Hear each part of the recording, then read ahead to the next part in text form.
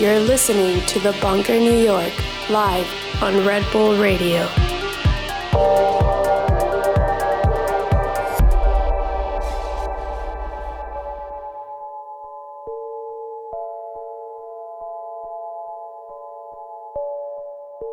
Hello, you're listening to The Bunker New York on Red Bull Radio. I'm your host, Bryan Kasenic. We're here in Berlin, and today my special guest is Shifted, who's going to be playing music for us for the next 2 hours, and we're going to take a break in the middle to have an interview with him.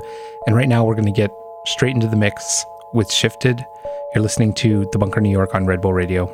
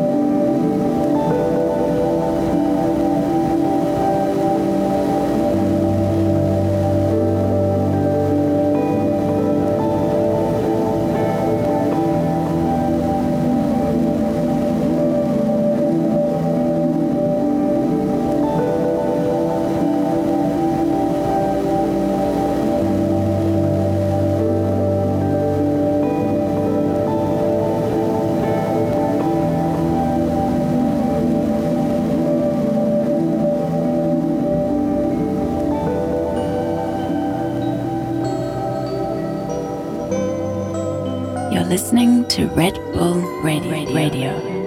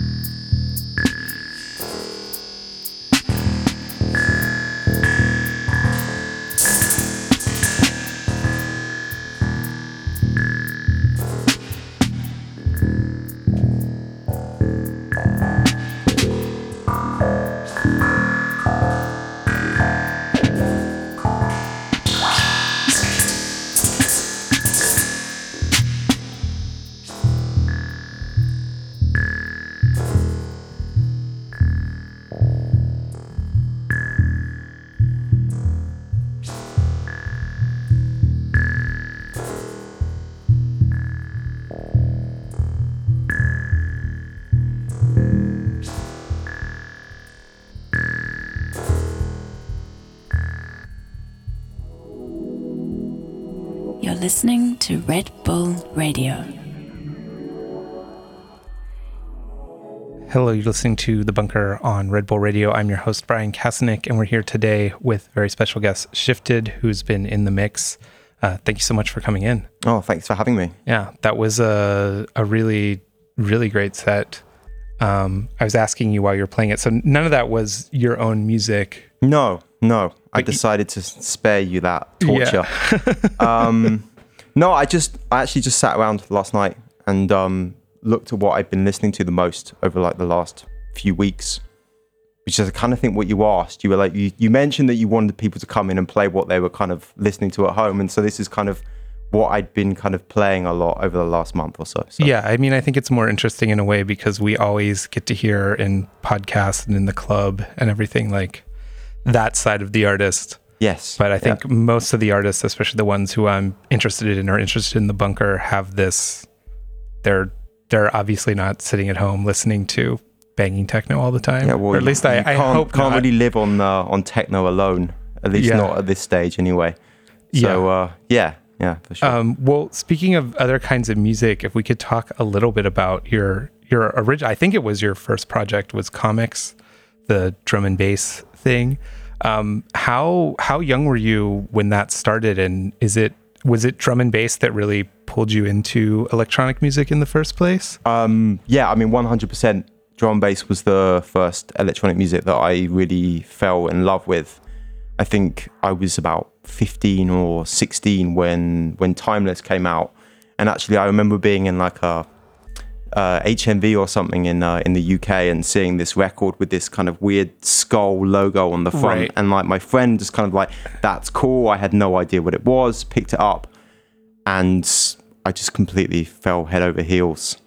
That was like 96, 97, so I was 16, 17 years old, and then it took a few years before I actually started putting records out. I think I was 22 when the first Commix record came out, so yeah, about 2002. So did you get straight into collecting records and making the music? Like, did that happen very quickly, or were you just kind of... Well, buying records, yes. Production came a little bit later. Actually, because I had no idea anything about how this stuff was made. I had no idea what a sampler was. I'd never even seen a fucking recording studio. Like, I had no clue whatsoever. So I think... for a few years, I was just kind of your typical bedroom DJ, hanging around, smoking weed with my friends and like mixing in their bedrooms. And then a friend showed me his Akai sampler for the first time. And I sold one of my Technics a couple of months later and bought a secondhand Akai. And that's kind of what I learned to kind of put beats together on, basically. Right. But Commix was a project with other people, right? Yes. Yeah. It started off as 3, then went down to 2, and then I left, 9 years ago now, and now there's just 1, actually. So why the shift from this drum and bass world into, like, it seems like you took a bit of a hard turn when you started Avian and started the Shifted project. What was it, just a change in the music you were interested in, or yes. Yes. Yeah, like more than anything, I would say that. I got into drum and bass at a really good time. There was amazing things happening. Like every month it seemed to be another batch of like killer releases, and people seemed to be breaking ground with things the whole time. And then, as is common with any genre really, it started to slide into things that I didn't feel comfortable playing.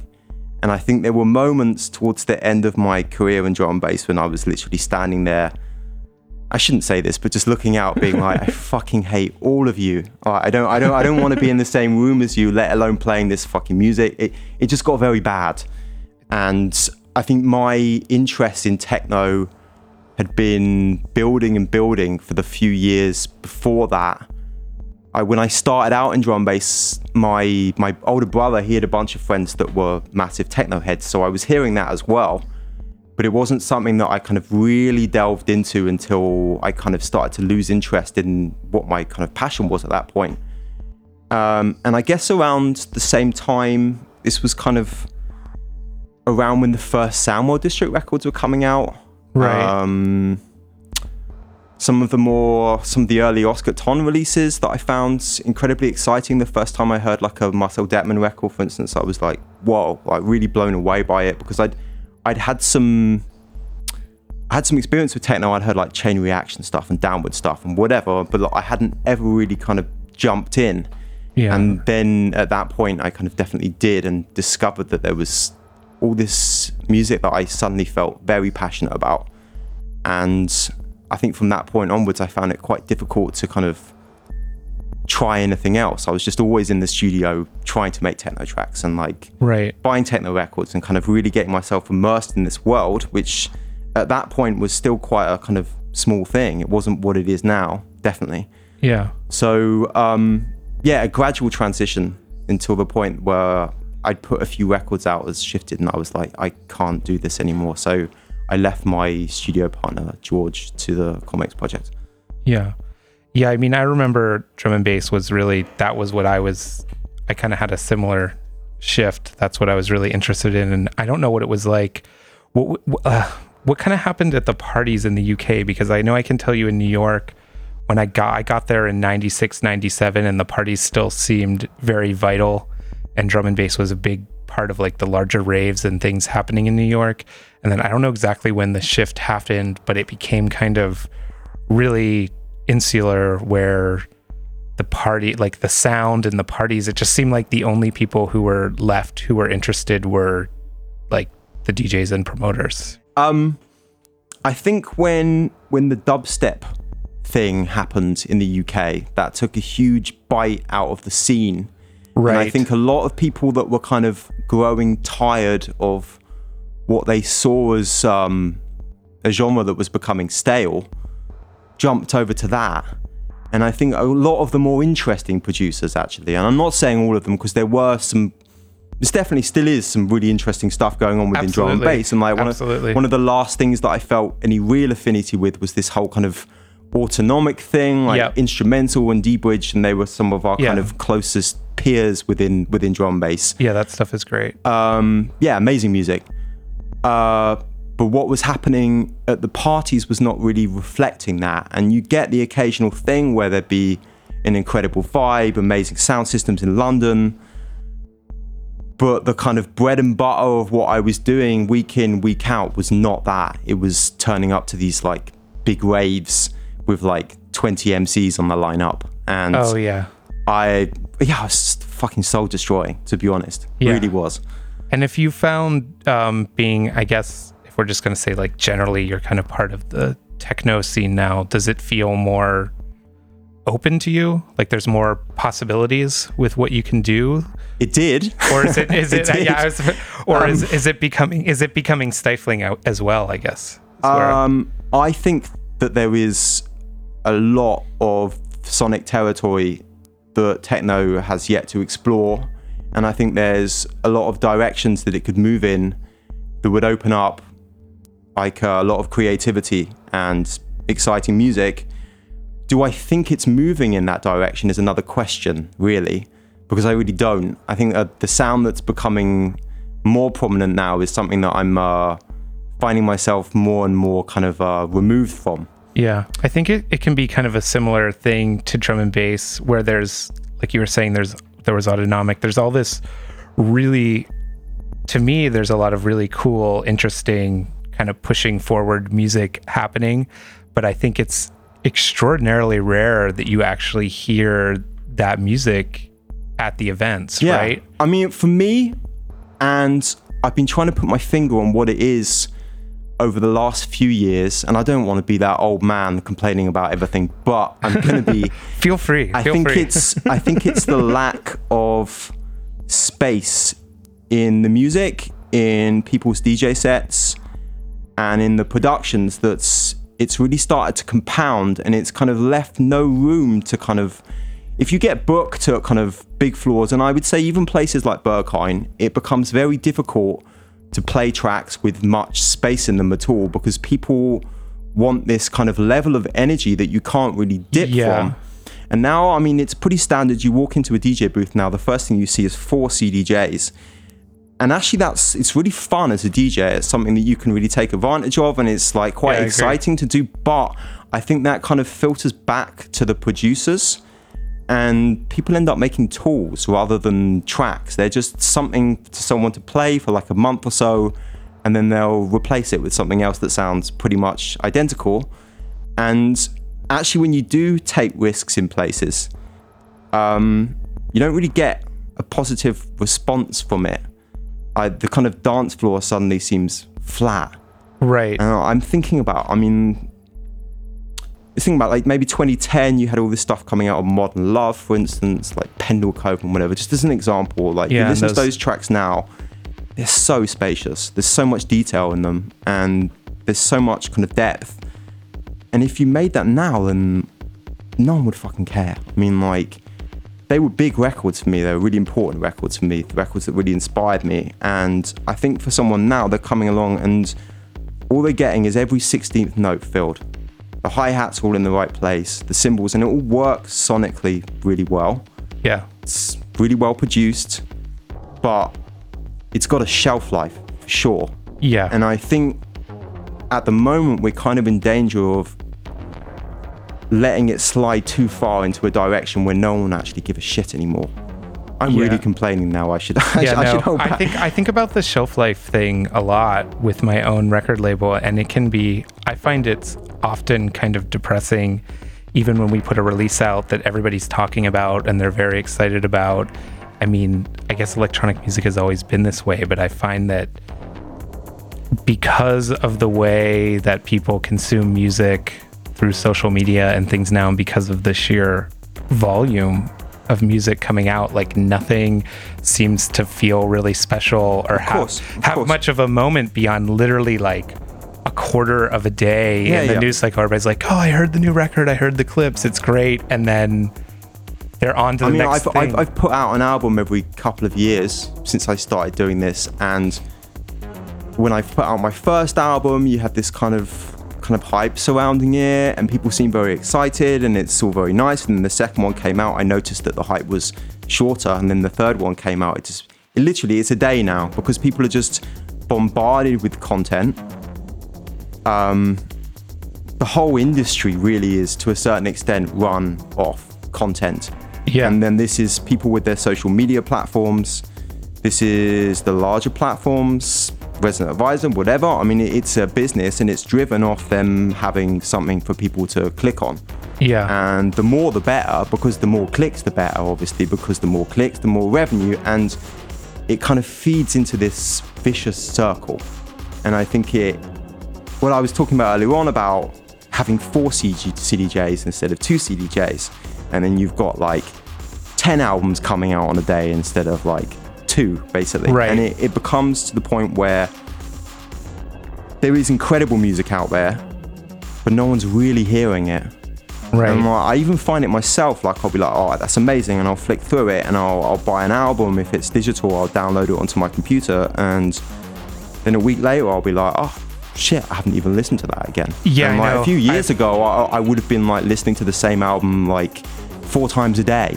Yeah, I'm guilty as well. And I wonder if, and not to get into the whole vinyl versus digital debate, but I think has become part of it, is how easily we can get the music now, whether you're paying for your music or downloading it for free. You're just, there's always, even for the people who actually still take the time to download music and have it live on their computer, God, every time I go, shopping for music online, there's just so much new stuff to listen to. Yeah.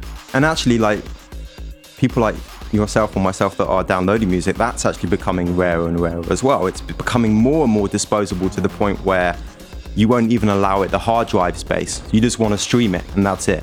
I find people want to hear something, like even the super nerds, they want to hear it once, and then they kind of have it in their memory bank, and they have an opinion about it, and they can talk about it, and then that's and then they move on 5 minutes later. Yeah, people, and I'm guilty as well. People just aren't sitting around like you. Like when I first started listening to this music and was buying the Chain Reaction records and CDs, and I would just get super immersed in those, in every album for months. Do you see any way forward from this, or are we just fucked? Well, I don't know. Difficult one. I think that there is still more than enough to keep people inspired and for the genre to move forward. This is a conversation that I have with my friends a lot, with everyone actually. Whenever I go away, this is always what I hear. Basically, I'm hearing it more and more. But I do really think that there's going to be a split at some point, and I think that the techno that has become massive and is filling out stadiums, it's becoming further and further removed from what I do or what a lot of my peers are doing, and it almost becomes like we're some sort of little sub-genre within this big like behemoth that's kind of filling out like 10,000 capacity festivals. And I mean, that's going to mean that a lot of people are going to disappear, but maybe that's a good thing. Maybe it's time for these things to kind of like open up a little bit more, and I think that maybe some of the people that have got into it because it's a fad will move on to something else. Techno got too cool or something. Yeah, or I don't know, uncool, very uncool at this point. But I don't want to whinge too much, because there is incredible records coming out all the time, and I'm still hearing things that make me just go, right, I've got to get in the studio.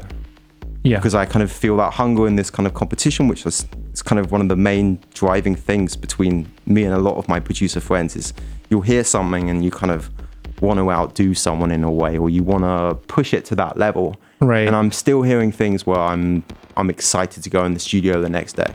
Yeah. Well, speaking of content, I mean, you do have a very high output of like your own music, and also you have your Avian's the label you're most well known for, but you have several sub-labels as well. Do you find it difficult at times to keep this? Because I know you're also a quite busy touring artist. Do you find it difficult to keep up with all this? Yes. I mean, like, the beginning of this year, I just didn't have any time, or I don't know, I didn't have the inspiration to kind of be searching out so much stuff for the label. That's changed the second half of the year, and we're kind of plowing through now. The other sub-labels are kind of defunct, bar one now. I had one that was kind of focused on experimental music, for want of a better word, which is kind of just moved into Avian. So I'm just doing that on Avian as well now. And I think that makes more sense, makes the platform more interesting for me, certainly. And I have another sub-label which is just for my own productions, which is basically, I kind of miss that feeling of being able to finish a 12-inch one week, having a bunch of tracks that I think sit together nicely as a record, and getting it mastered and pushing it out straight away. Yeah. Which was actually what I started Avian for. So now I have like a little separate platform for doing that. So you don't have to put it in line with all the promises you've made. Exactly. This is another label, and we're just going to push it. I don't have to feel guilty about like juggling it around so that I go first or whatever, basically. Yeah. And do you have a team or people who work with you at Avian, or is it all you? It's me and my girlfriend, actually. My girlfriend helps me with a lot of the online stuff and things that I'm not very good at, which is organizing anything at all.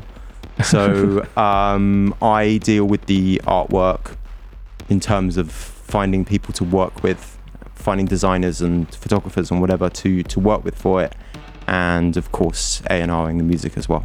Yeah.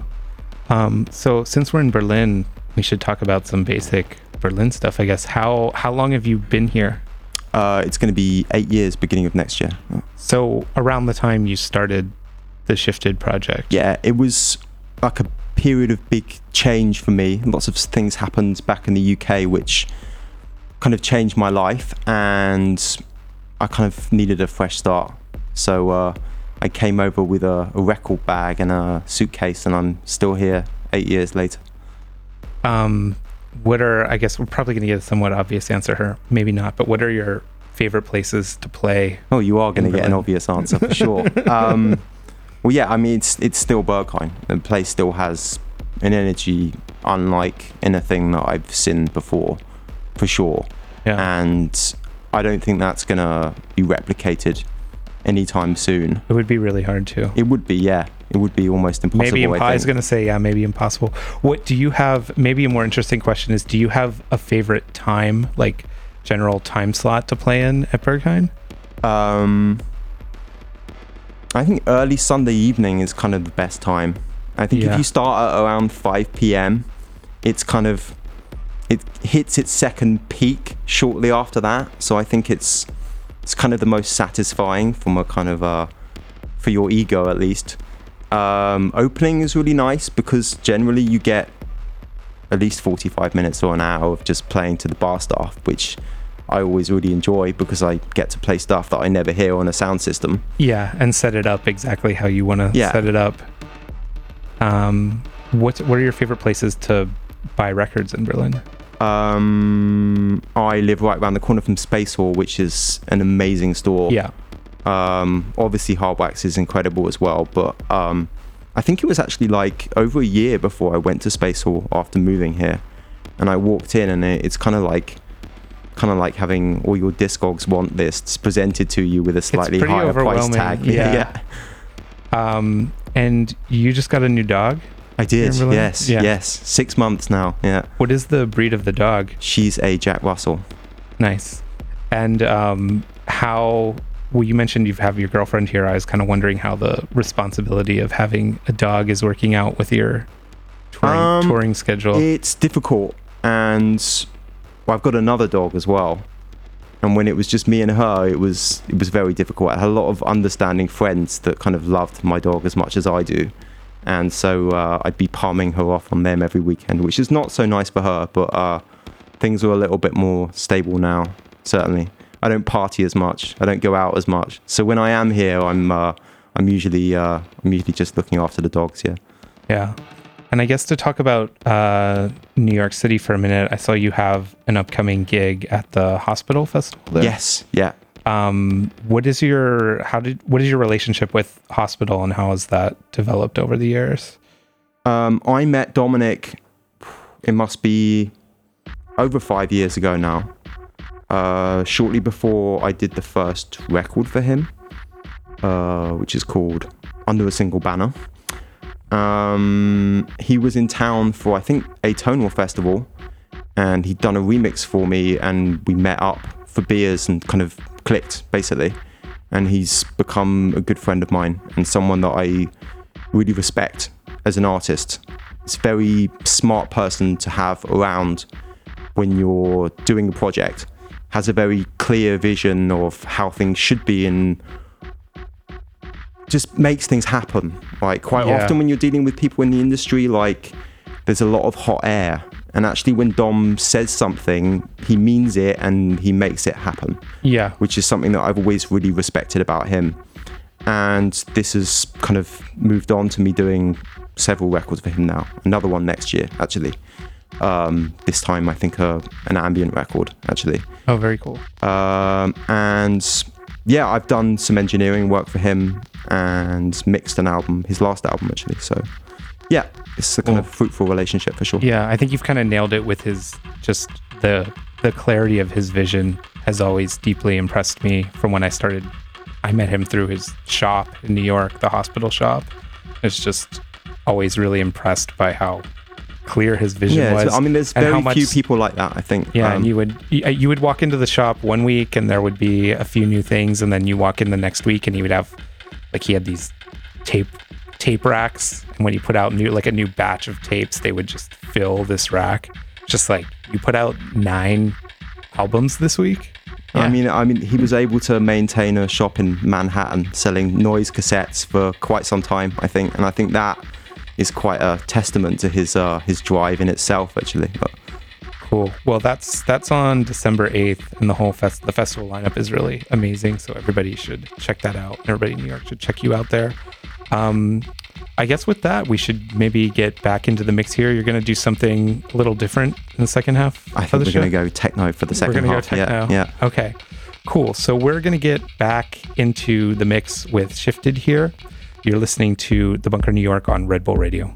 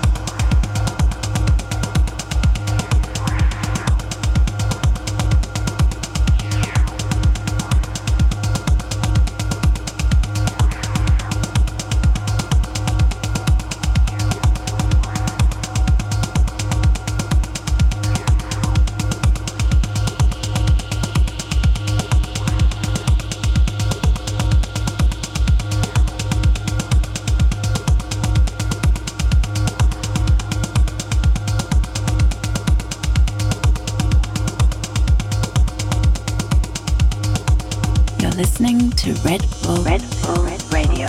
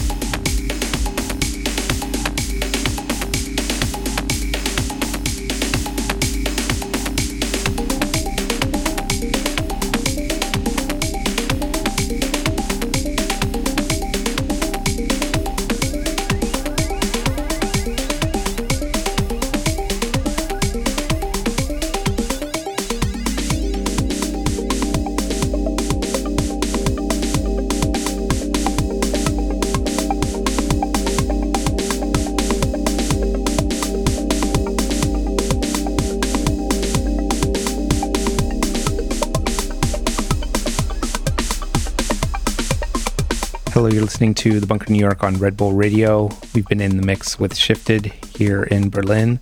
Really cool set. Thanks for tuning in. We're just here for a few more minutes. Again, you've been listening to The Bunker New York on Red Bull Radio.